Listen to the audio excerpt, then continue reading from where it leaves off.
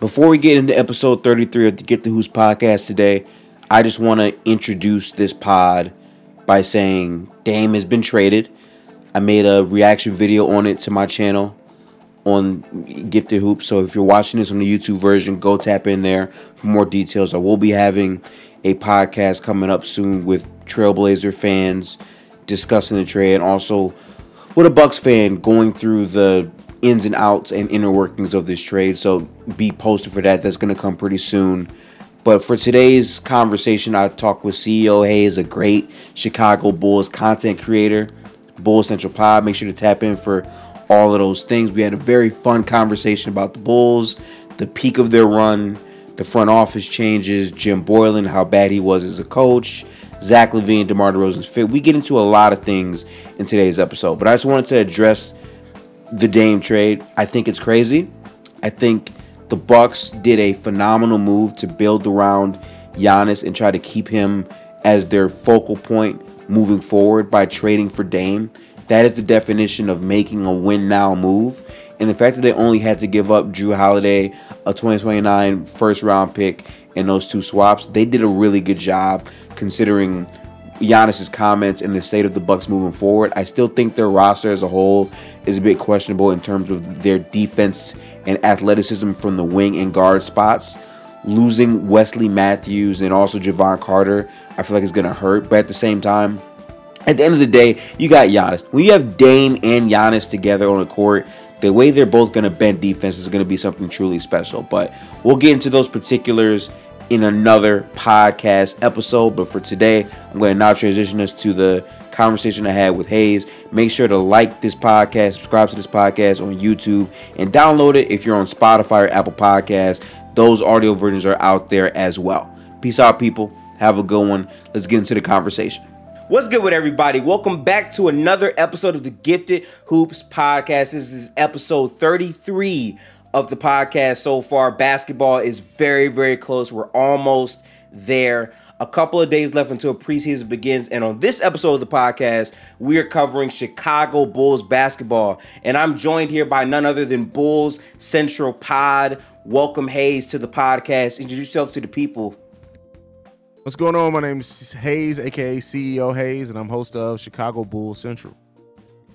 Yes, I'm very happy to have Hayes here on this podcast because he drops consistent content. He's been doing it for 2 years. He also has a lot of years in the podcasting game as well. He has some other podcasts, so make sure to go check that content out. But on today's episode, we're here to talk about the Chicago Bulls. There's a lot of caveats and things to discuss in terms of 2024, potential Dame trades that may or may not happen. But I kind of want to start this with the beginning. And I think the beginning of this would really be the shift of the build in Bulls basketball after you guys got new management after the Garpax era. I want to get your thoughts on specifically your perspective as a Bulls fan after those changes happened before we get to the big free agency names that you guys were able to get. I mean, I think the move from Garpax was needed. I mean, anytime you have someone who says they don't know how to build around a player, i.e. in Jimmy Butler, and then they go to the ownership and say, "Hey, we don't know how to build a team anymore." It's you make the right move. You need to move off those guys, and that's basically what John Paxson told the ownership. And then when AK came in, it was a breath of fresh air for Bulls fans. I think like just the fact that anybody who usually holds the president of basketball operations for the Chicago Bulls, they usually hold that position for about a decade, right? So like it's something rare that happens with the franchise that we even changed that role. So it was good to see. It was a nice feeling.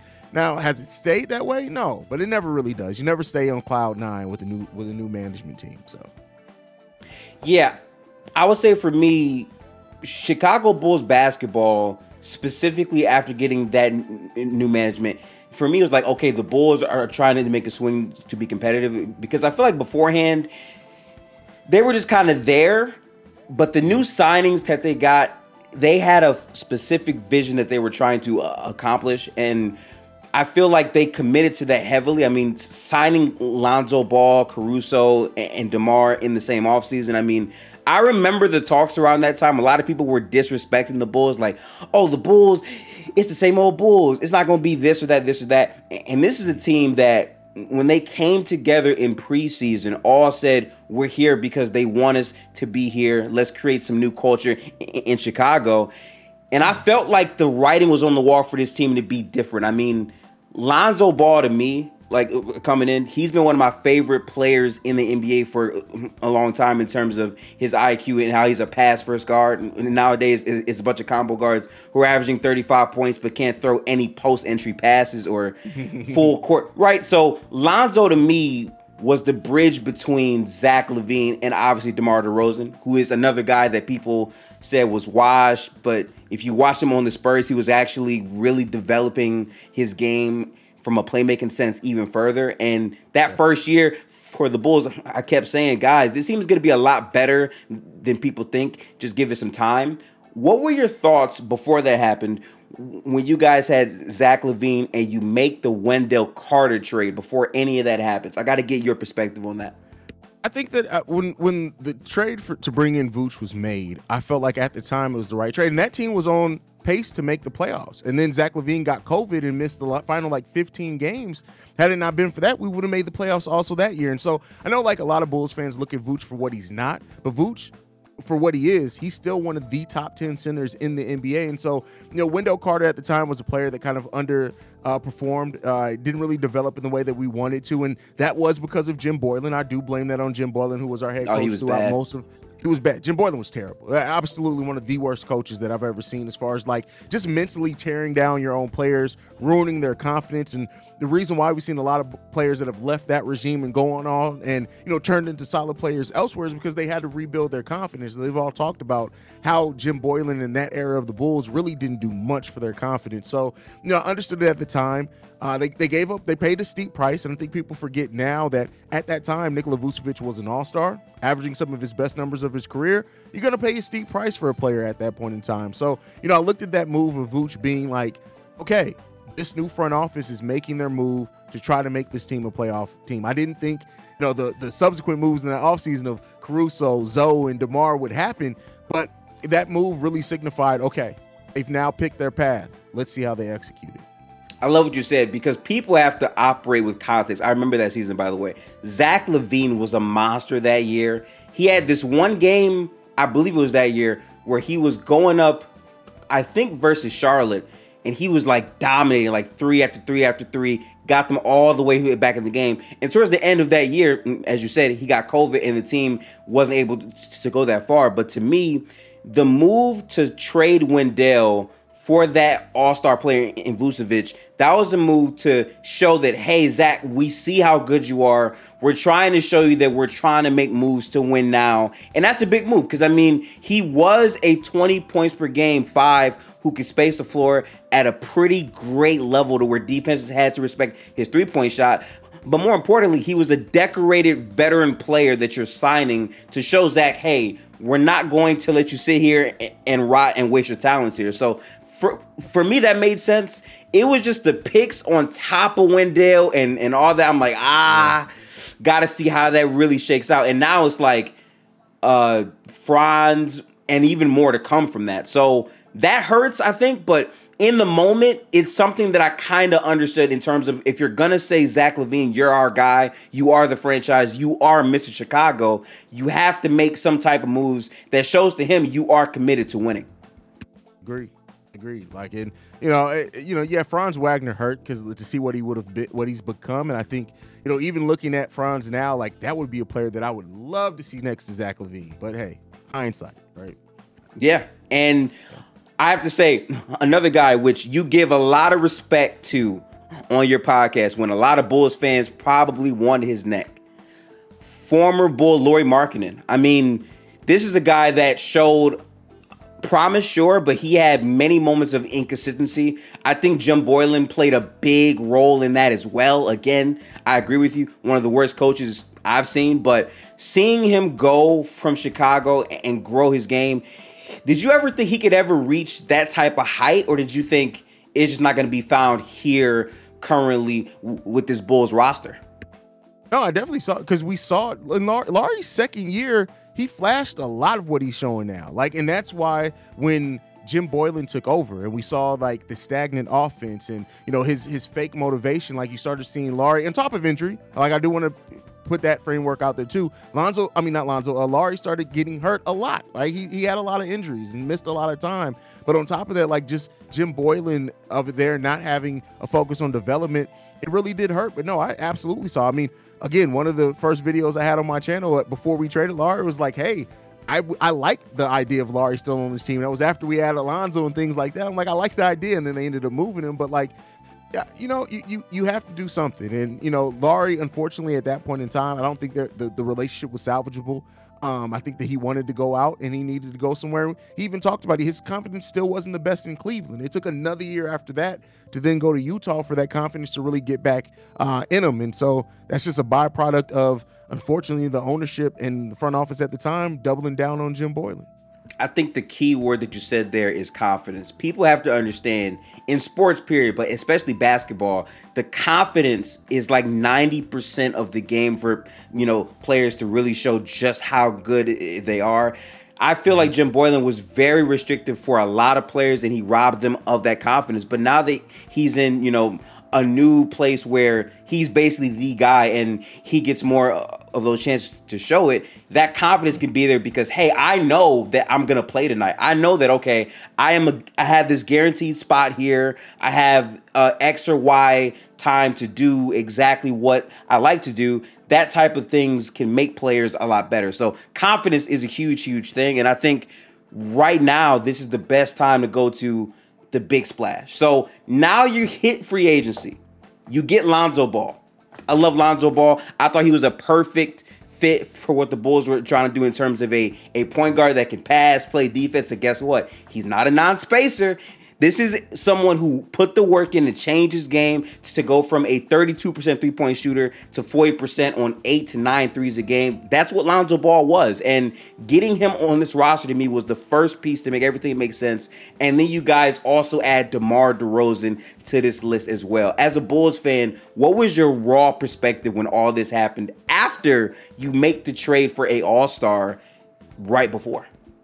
I think Lonzo... theoretically, like we heard it, like the team wanted to trade for him the year before, right? That's why that deal got done so quick. Like Lonzo was, on paper and in reality, the perfect backcourt mate next to Zach Lavine. He brought everything that Zach Lavine was weak in, Lonzo was strong in, just about, right? When you look at the basketball IQ, the facilitating, the passing, right, the defense, those are all strengths. And so Lonzo, I always say, and I always talked about it back then, like Lonzo Ball being not only a good defender himself, but being a communicator. Like I think that's something that as basketball fans, we don't really pay attention to because we're listening to the commentary. But if you look at it, Lonzo's always talking when he's out there on the court. And so having a player of his basketball acumen and IQ, it helped raise the defensive IQ of everybody on the floor around them, because whereas Zach Lavine doesn't have the best off-ball awareness, defensive awareness, when you have a player like Lonzo saying, hey, they're about to do this, look over there, to your left, to your left, to your left, it helps shore that up. And so Lonzo was the perfect backcourt mate next to Zach Lavine. I can't underscore that enough. And the communication point to me is a huge factor here because Lonzo specifically coming in, he wasn't always that same vocal, loud player, but through years in the league and getting that experience, he got a chance to really verbalize those things more. To me, Lonzo has always been more of a guy that's gonna just go out there, have no emotion on his face whatsoever, and hoop and play well and get everybody involved. But that communication factor on top of his already made skills, to me, I'm like, okay, this is a great fit for the Bulls. And then after that, you get DeMar DeRozan. Now, for me personally, I'll be honest. I felt like he was a player that was extremely flawed when it came down to playing elite defense, is sure. But I always felt that what DeMar has shown is that he puts in the work to his game. He's a phenomenal player. He plays a bunch of games. But even for that Spurs team, the leadership in terms of the mentality with those young guys, how they still made that push and made the playoffs, I felt like DeMar DeRozan could now come to Chicago and pattern his game with younger talent. And for instance, having a Zach Lavine who just came off of the run where they won the gold medal. Like that type of confidence, it does something to a player. So having DeMar there as well to give him game from here or there, I thought made a lot of sense. But also in terms of the pressure he can put on you from the mid-range, I promise you, I'm a DeMar DeRozan fan. We'll get into it. But the season he had was a historical season. A lot of people don't really talk about it, but 55% on mid-range shots at a high clip. Like, man, great player. Yeah, DeMar DeRozan, I think I understood that they brought him in because he was a veteran and we needed some leadership, and to move from a team that had made the playoffs to having aspirations to make it out the first round at that point in time, you need a player that has that veteran leadership. We all know DeMar DeRozan's had issues in the playoffs and getting out of the Eastern Conference into the finals. We all know that that's part of his story. You got to be fair and talk about that as well. But like what DeMar is on the court, the Bulls needed that at the time. We didn't have that type of leadership, and even bringing in Vooch, who had been an all-star, he'd gone on a playoff run. DeMar had led a team into the playoffs pretty much, and so in his run with the Raptors. So we really did need that leadership at that time. I won't lie, I had some questions about the fit on the court, just with how ball dominant DeMar was, and Zach Lavine being that as well. I had some doubts about it, but the thing that you said, like, it's how, and I think the one thing as sports fans that we don't always understand is the sum of the parts coming together the right way, getting the right mix of players. And that's why team construction is important. And bringing in DeMar, bringing in Lonzo to add what you already had with Zach, Pat, and Vooch, it was working. Like, and that's the thing. Like, I think now with how the Bulls have gone, there's a lot of now, they need to blow it all up. Like the roster that this front office built, the ideal roster that they had, we were number one team in the East before injuries happened. So it was working. I was going to speak to that because I watched a ton of Bulls games because I said this year this ain't going to be fun. I'm locked in. I'm going to see exactly how this works. Not only were they the one team, we got to keep this fully in mind because I know the numbers like the back of my head. The Bulls were a top 10 defense, even higher than that, but top 10 defense with Lonzo Ball and Alex Caruso leading that backcourt. And like, I have to speak to that because, again, as good as Vucevic is, to me, he is not a good rim protector. But the way the team structurally made it work around their backcourt being the most disruptive guards, they deterred teams from getting to the rim to get the shot off in the first place. And that, to me, was the key difference for why Chicago was so successful, on top of how Lonzo would accelerate the pace, which is why DeMar and Zach found ways to fit, because Lonzo was the middle piece that could accelerate the pace, make sure that guys aren't playing too slow. And DeMar had developed mid-range gravity in terms of, as soon as I take one to dribble in, I can kick out of this fadeaway mid-range. That all came together for you guys to have a ton of success, in my opinion, Hayes. I always say there's two forms of rim protection. Everybody likes to focus on block shots, and it's amazing. You want to have somebody who can protect the rim. But the other form of rim protection is play so good perimeter defense that the team can't get to the rim. That's what the Bulls did. It was so hard to make an entry pass on that Bulls team, right? Because you had Lonzo with his length and defensive versatility, right? And Javonte, because Patrick Williams had gotten hurt at that point, who also was really good at causing deflections. And then once that team got out in the open court, that was one of the most dangerous parts of that team's game, that version of the team's game. So, yeah, we didn't have the shot blocking rim protection, but we were so good at everything else that it still deterred people from getting to the rim on the Chicago Bulls. Especially when you have DeMar DeRozan being the player he was that year. Like, I cannot put into words how many times when it came down to the fourth quarter, DeMar DeRozan takes the ball and he led the league in fourth quarter points. This guy was dominant. He was closing out games. And more importantly, the Bulls suffered a lot of injuries that season, and DeMar, I'm pretty sure, played the most games and was dominant, scoring 35 points, 40 points. I remember vividly the amount of times he was getting people with that up fake, get into the line, and be such a productive basketball player for your franchise. I mean, he shut up everyone who in the offseason said, oh, DeMar's the worst. Like, I can't believe the Bulls did this. He's the worst signing. He shut all that up and made an all-NBA team that year. Yeah. DeMar broke a Wilt Chamberlain record that had been around for like 40 years at that point in time. Like, it was so, we were on such a high at that point in time. And I even said then, I talked about it then, like, the Bulls team still had its flaws, right? And while we're the number one team in the East, I was even talking about during the good times, like, hey, we got some things that we need to fix, or we're not going to keep being the number one team in the East, but we're still a much better team than what we were. And the thing that hurts so much about that version of the team is that now we've spent the last two off seasons just trying to replicate what Lonzo Ball brought, whereas had he never went down, those last two off seasons could have been focused on filling the gaps that team was missing. So yeah, that's really set the team back a lot.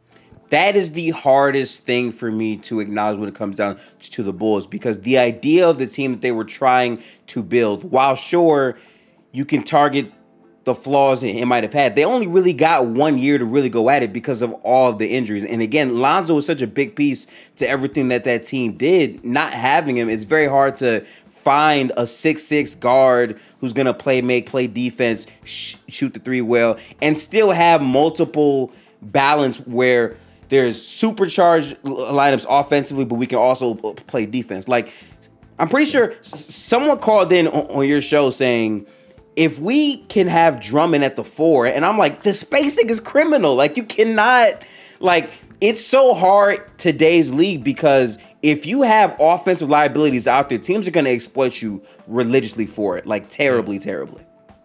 Yeah, I mean, and that was a terrible phone call. Because like, and I think people make great 2K lineups, and that would probably be a killer 2K lineup. But in practicality, in real life, you need spacing. And starting Drummond at the 4 is just a non-starter, right? And that's what Lonzo brought that was so well, is that, like, not only could he get out in transition, like I said, one of the best highlights ever is Lonzo goes from inbounding the ball to passing all the way down the court to a running Zach Lavine that was a dunk. Like, and it was flawless, right? That type of thing is hard to replicate. And so, you know, it's unfortunate, right? But, you know, that's the way the cookie crumbles. Yeah. And I still have to say, though, what Caruso was as well, like, the combo of those two. Caruso, I was scared of because he would come in on wings, guards, whoever, that black headband on, and just get to work every single time, just go down. I'm pretty sure, like, he was top 5 in terms of his defensive steals and the disruptions. I mean, you had such a deflective backcourt, as you said. Teams couldn't even get to the rim against the Chicago Bulls. Now, my only issue, though, is once Lonzo goes down, I think the front court defense got exposed a bit more because Lonzo and Caruso were so switchable that sometimes, okay, now the work that we have to do on the interior, Vucevic doesn't have to come out as often because these guys have it. With him being gone, it hurts. But at least now you guys signed Carter, which to me, he played a phenomenal role from the POA perspective. And I think he fits into this team well because he can also shoot the ball. So having both of those things and also a guy that's from Chicago, I think that means a lot to this team for the upcoming 2024 campaign.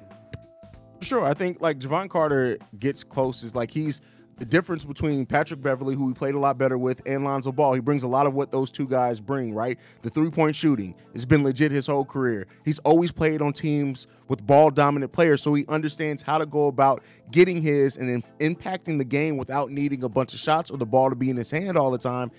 When you have a team with like DeMar DeRozan, that's hugely beneficial to have that type of player around. And he's not as switchable as Zoe, because Zoe can switch on 1 through 4, and I saw Zoe guard Jokic on a possession, I remember, and I literally was like, oh, Zoe is about to get murdered, and he stole the ball, and Jokic was looking like, what just happened? So like, he's not that switchable, but he's still switchable. He can guard 1s, 2s, and some 3s, and I think so he's the closest to replicating what we are missing in Lonzo, and I can't wait to see how it all comes together on the court for the Bulls this season. 100%. And Hayes, as a person that is a Warriors fan, for me personally, what I'm looking at your team at, my biggest X factor for the Bulls season this year, it's not DeMar DeRozan, it's not Zach Lavine, it's Patrick Williams. P. Will is a player that I have not given up faith on. Last year, he shot 40% from 3 on, I think, maybe 4 to 5 threes a game, but the defense was showing from P. Will. I think this is his season to make a leap overall as a player. He's gotten a lot of coaching and a ton of experience from DeMar as well. What are your personal expectations for P. Will this upcoming season? To me, I don't know if P. Will is going to get the shots, like score a bunch of points this season, right? He averaged over 10 points per game. I think that, him just not passing on as many shots, he's going to go from like 8.5 to like 10 shots per game. If he can get 10 to 11 points, cool. But the key thing that I want to see Patrick Williams do is learn how to impact the game when you're not getting shots. So I've said this, 100 steals, 100 blocks from Patrick Williams this season. I think if he can get those type of things, that's how you can make an impact without scoring. He was already the least scored on player in isolation in the entire NBA last season. So that defense is legit, right? So you're not going to get the shots. You need to hang your hat on defense. You need to hang your hat on energy. You need to hang your hat on getting rebounds, blocking shots, getting steals.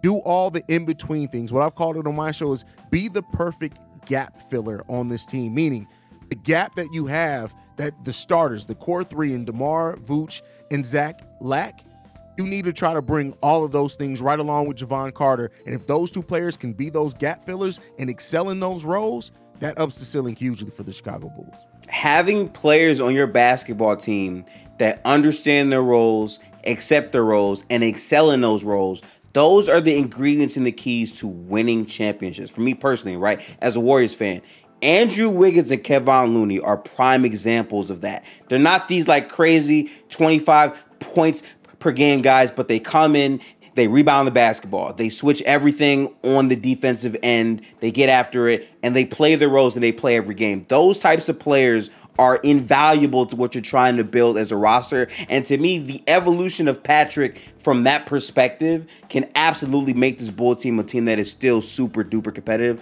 So I'm with you on that. And I don't think it's too crazy for him to be a all defensive player. I think that's a possible thing for him, but team success factors in that, as we all know, and there's a ton of defensive talent in the league, but for him, just coming in and having confidence. My biggest issue with Patrick Williams is not his skill set. It's the confidence to employ that skill set and get after it, because he's shown flashes that he can be a very good, potent mid-range guy. He's a pretty much efficient guy, but he doesn't take the shot volume, which still might not be there this year, but just the confidence to be himself in the minutes that he's playing. I think that is the biggest switch I want to see from him.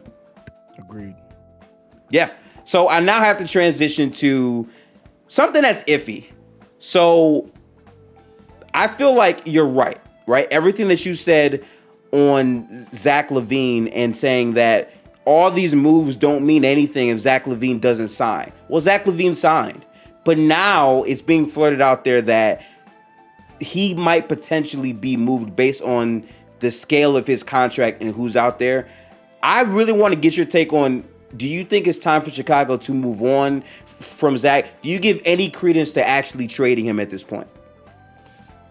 I think that they're open to move anybody in the right deal. When you're a team that hasn't made it out the first round for however many years, like you'd be crazy not to listen to offers. But that what we've heard is that they want a veteran, a young promising player, and 2 to 3 first round picks back for Zach Lavine. That's a player that you value, right? And so I think that they're listening to deals, and when you're a struggling team, you should. But I don't think that they're just looking to move Zach for the sake of moving him. I think that they're open and trying to listen to everything that can put this team in possibly a better situation. But I think that Zach Lavine's going to be here for a long time. Now, I do think that if we're still in this place where we're fighting just to make the play-in another year or two, listening to calls could change to we're actively making calls. And I think that at that point, you're looking at a 30-year-old Zach Lavine. You got to do your due diligence at that point. But I think more than likely than not, Zach Lavine is going to be a Bull for a long time. Yeah, I think that Zach Lavine is going to stay on this roster. And I feel like a part of it is the contract that he signed and what Chicago is trying to get back in the current marketplace. If it really stays at that number, I just don't think that's going to actually happen. I kind of feel like they signed Vooch to that extension to flip him in future seasons. I don't think Vucevic is long for this team. I think at this current state, somehow you guys had a very good defense last year, and you got to get that credit, but I think his flaws on the interior shine against elite competition, and I'm just not sure if that can really sustain itself on his roster for long-term success. But Zach Lavine is your franchise guy. I don't think you guys trade him unless you have a clear understanding of, okay, these are the pieces we're going to get back. And Dame to me is not realistic. I don't see why you're trying to trade Zach for Dame to do more of the same thing compared to saying, we know Zach, we've grown Zach, he's been an all-star here. Let's continue to build this all the way out. Yeah, I mean, the Zach for Dame things, like that was the person who broke that story, quote unquote. It was a Philly writer. Like, how tuned in are you really just what the Chicago Bulls negotiations are? Like, that's the way that I look at it. Like, it's off season content is a thing. it was quickly kind of shot down and said that Portland isn't interested in Zach. So the Dame thing didn't really make a lot of sense to me. I do think that the Bulls are going to be listening to offers. When you look at the exceptions and things that we still have left, they'd be crazy not to try to figure out how to add something to this team if they need to by the trade deadline. But the Zach Lavine for Dame and some of the other rumors that I've heard, I don't really think there's anything much to it, to be honest with you. I like that answer. I have to say, like, people love to just make up random BS all throughout the offseason because, again, there is no basketball. Like, for you to still be making content during the offseason shows your drive and your passion to Chicago Bulls basketball. Media Day is almost here as well, so I can't wait for that stuff. But we're literally at a time where all we can do is go off of the matchups that we saw from last year and project exactly where these teams are going to be. I'm not going to lie to you, Hayes. For me, the East and the Western Conference are much improved from last year, and I find it very hard to, like, grade where all these teams are going to be. The Bulls are a team that I find especially hard to gauge because, again, ironically, DeMar DeRozan had a similar year to his first year with Chicago, just not the same based off of slight efficiency in numbers and his overall games played. But me trying to guess what this team is going to be next year in the East is kind of hard. What's your, like, average place in terms of, like, 5 seed, 4 seed maybe playing? Where do you think the Bulls slide in this year for 2024? So I think that if the improvement that the Bulls did in the margins, which is what I call adding Javon Carter and Torrey Craig, because, like, what they've done, I know Torrey Craig had a career year shooting 3, but even looking at what they've done for their average for their career, Bulls were the 28th or 29th team in three-point shooting. Just adding what they brought average-wise, that ups the Bulls to top 10 in three-point shooting. I think that alone is room for optimism on top of being a better half-court defensive team. So I look at this team and I say that they can, if everything works and clicks, they can avoid the play-in. I think they can fight for the 6th seed. Now, if everything's kind of clunky and it doesn't work, or they get off to a slow start or have injuries, I still think that they can make the play-in for sure. I think that needs to be the bare minimum. But I definitely look at this team that has the upside potential of avoiding the play-in this year. It really comes down to because like you said, the top level talent in the East, teams in the East have improved. But everyone else is kind of all bunched in there in the middle of the pack. I look at Brooklyn, New York, Atlanta, Miami right now until they trade for Dame. If they do trade for Dame, Toronto and Chicago are all kind of in that same area with, like, a team like the Pacers with their young youth. If they take a leap, they can kind of leapfrog some of those teams. But I look at it all kind of being around the same, having kind of the same expectations. So if the Bulls can stay healthy, if the Bulls can click and make some changes in their offensive system, and God forbid one of the young players take a leap or a step, right? I think we can definitely, I look at the 6th seed being something that's obtainable for the Bulls this season. I've had many arguments with my basketball friends about this. I kind of feel like this year, Bulls, Hawks, Pacers, and I would also say the Magic, like, these are teams that are like, okay, if things go right for us all the way defensively, we can be really, really good. Obviously, you look at the Magic as a team that probably shouldn't be in that conversation, but I think that what they've done in terms of being competitive last year and the size that they have defensively is going to keep them in every game. Their offense is probably what's going to be what undoes them. I think for Chicago, their identity is going to have to be, again, on the defensive end. My only issue is, how does that sustain itself for this year? How does another year old DeMar come in feeling? I kind of feel like the answer for this year has to be Patrick Williams, has to be Kobe White being a 6th Man of the Year candidate off that bench. I had to forget about your Kobe White. This is your year to me.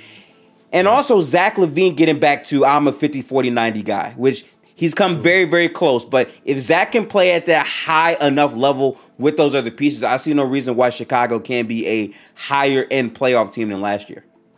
Agree.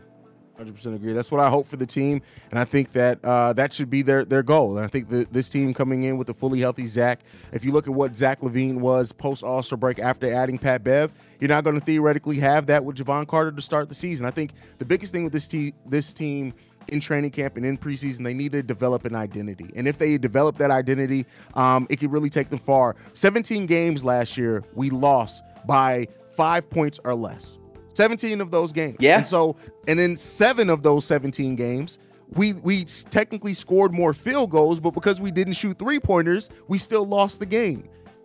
those type of things are why I really feel confident in the Chicago Bulls this season, but it's up to them to prove it on the court. I think you hit it on the head perfectly earlier. The spacing, like, people have to understand how important spacing is in this modern game. If I know you can't shoot, I'm clogging up the lane. What does that do? That makes it harder on players that need to get to the lane to have success, and it makes the half-court offense get jammed up way more, especially if you have your big not shooting effectively on the interior as well. Like, it's hard because I think DeMar DeRozan, as good as he is, no one is respecting him from the three-point line. So having other non-spacers as well makes it harder for DeMar to get to his spots on the mid-range. And also, Zach, being such a good off-ball player and off-ball spacer, he gives you that. But you need to have more guys that just put the pressure and respect on defenses. Even Caruso, as much as I love him, some defenses don't care about what he does offensively. If you have too many guys that people don't care about offensively, it takes away from the productivity your team can fully have. Trust me, I know. I saw some terrorist lineups with Steve Kerr last year. I feel you on that for sure, Hayes. Yeah, but if you had to say this here, so for 2024, what is your number one expectation above all else? If it's players, if it's potential seeding, or if it's just something that you want to see as a Bulls fan, what is your number one expectation that you want to see?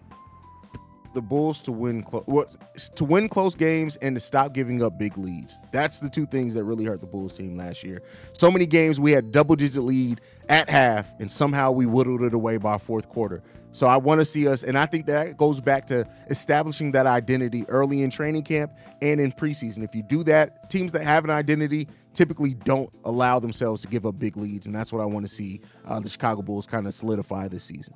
I think execution is the most important thing right now in the game of basketball. We've seen so many teams have leads and then choke them. Like, a 20-point lead is not much, and your team, I mean, the game at home late during the season versus Memphis, how you were down 20, came up, and then you yourself go up 20 points. It goes to show you how that rope can change based off your execution. So execution for the Bulls is definitely something I'm also looking at for sure, Hayes.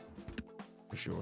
Yeah, I hope it can, and it really comes up to Billy Donovan. I think also Billy Donovan utilizing players better to their strengths is something that I want to see. I'm not the biggest Billy Donovan guy at all, but it's something to say that you're like, Zach Lavine is one of the best catch and shoot players by shooting percentage in the NBA. Zach Lavine shot less than 5% off catch and shoots last season. That's unacceptable when you have a player that can score like that off catch and shoots. We got to get that. We got to improve stuff like that. So do you think that this could be a year where, if you're not seeing more improvements on a team, that Billy Donovan is potentially on the hot seat? So this is something that most people won't know unless you're really ingrained in Chicago Bulls culture. Billy Donovan said one day, I text Jerry Reinsdorf, who's the Bulls owner, every day. The moment that he said that, I said, oh, no, Billy's going to be here for a while. Because Jerry Reinsdorf has his. Keep in mind, me and you both talked about how bad of a coach Jim Boylan was. Terrible. When our new GM took over, the ownership told AK, we want you to keep an open mind and think about keeping Jim Boylan on. That's how much. Once you're a Jerry Reinsdorf guy, it's hard to let go of him. So once Billy Donovan said, I talk to Jerry Reinsdorf every single day, I literally put my hand in my face and I was like, yep, we're going to be dealing with Billy for a long time. That is, I really didn't know that. Damn. Yeah. Oh my God. Yeah, that's kind of rough. I agree with you on Billy Donovan. I think he is a good defensive coach, but the way that he executes these pieces comes into question a lot. Even during the Oklahoma City Thunder days, he has some times where you're questioning, how are you maximizing these players' skill set? Like you said, people really think, for whatever reason, that Zach Lavine is just some empty stats guy. No, he's one of the most efficient shooters in basketball. And for you to not running enough plays utilizing that skill, which would ironically help the Bulls offense be better if he was maximized more in that way, is criminal to me. Like you got to fix those things, especially when you're a team that is fighting through a Lonzo Ball injury and you're trying to find pieces to replace that overall production. Every team goes through things. It's how you maximize those margins that is the separator for the good teams and the bad teams, in my opinion. Agreed. 100% agree with you there.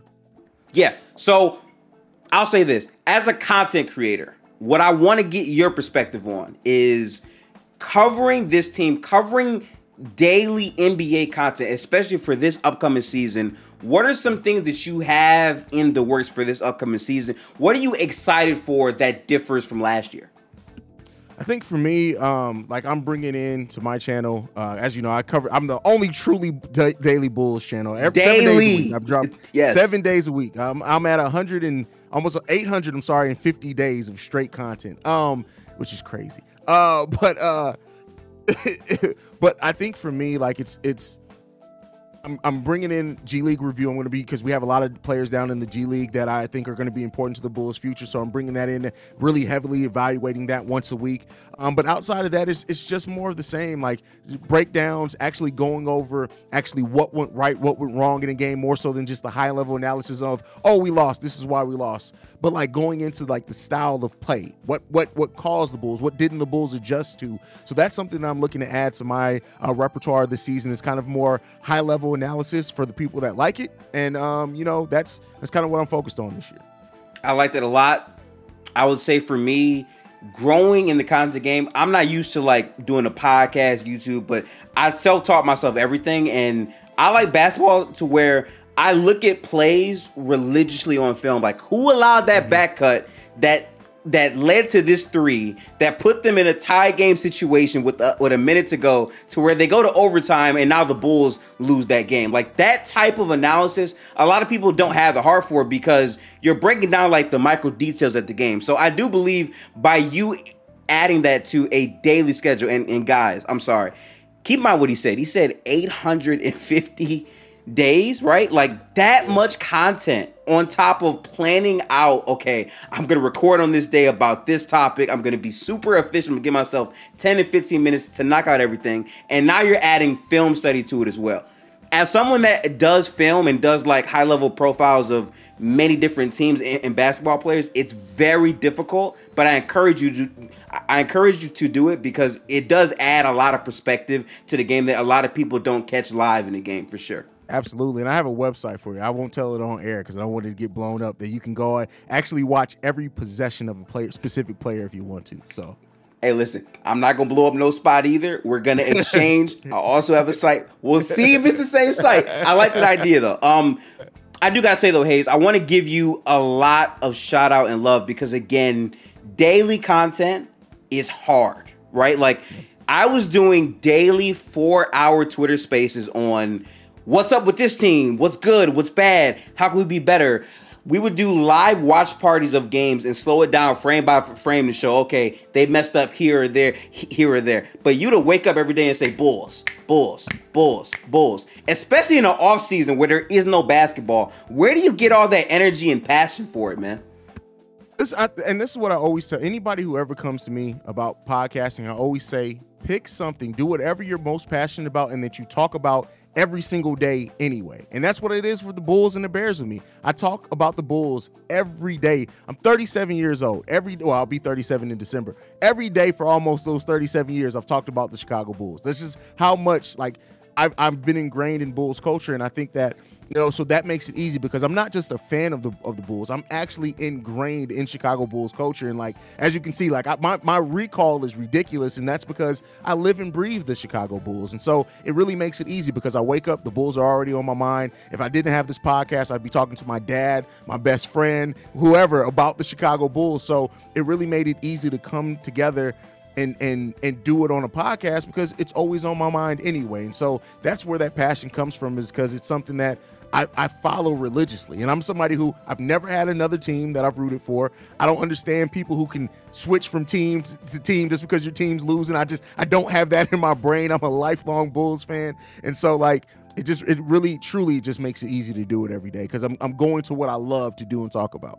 Yeah, man. Like, there's nothing I love more than having two monitors up and saying I have a game full screen here, a game full screen there. And I'm going through stuff and like, I'm writing plays down like, okay, he set the back cut. Does the center pick up at the top? He doesn't, 3-point. Okay, boom, write that down. Because there's so much high levelness to basketball. Like, dude, I started watching basketball late, right? Because my dad, he's not from here. He's from Africa, right? So he told me, don't watch sports.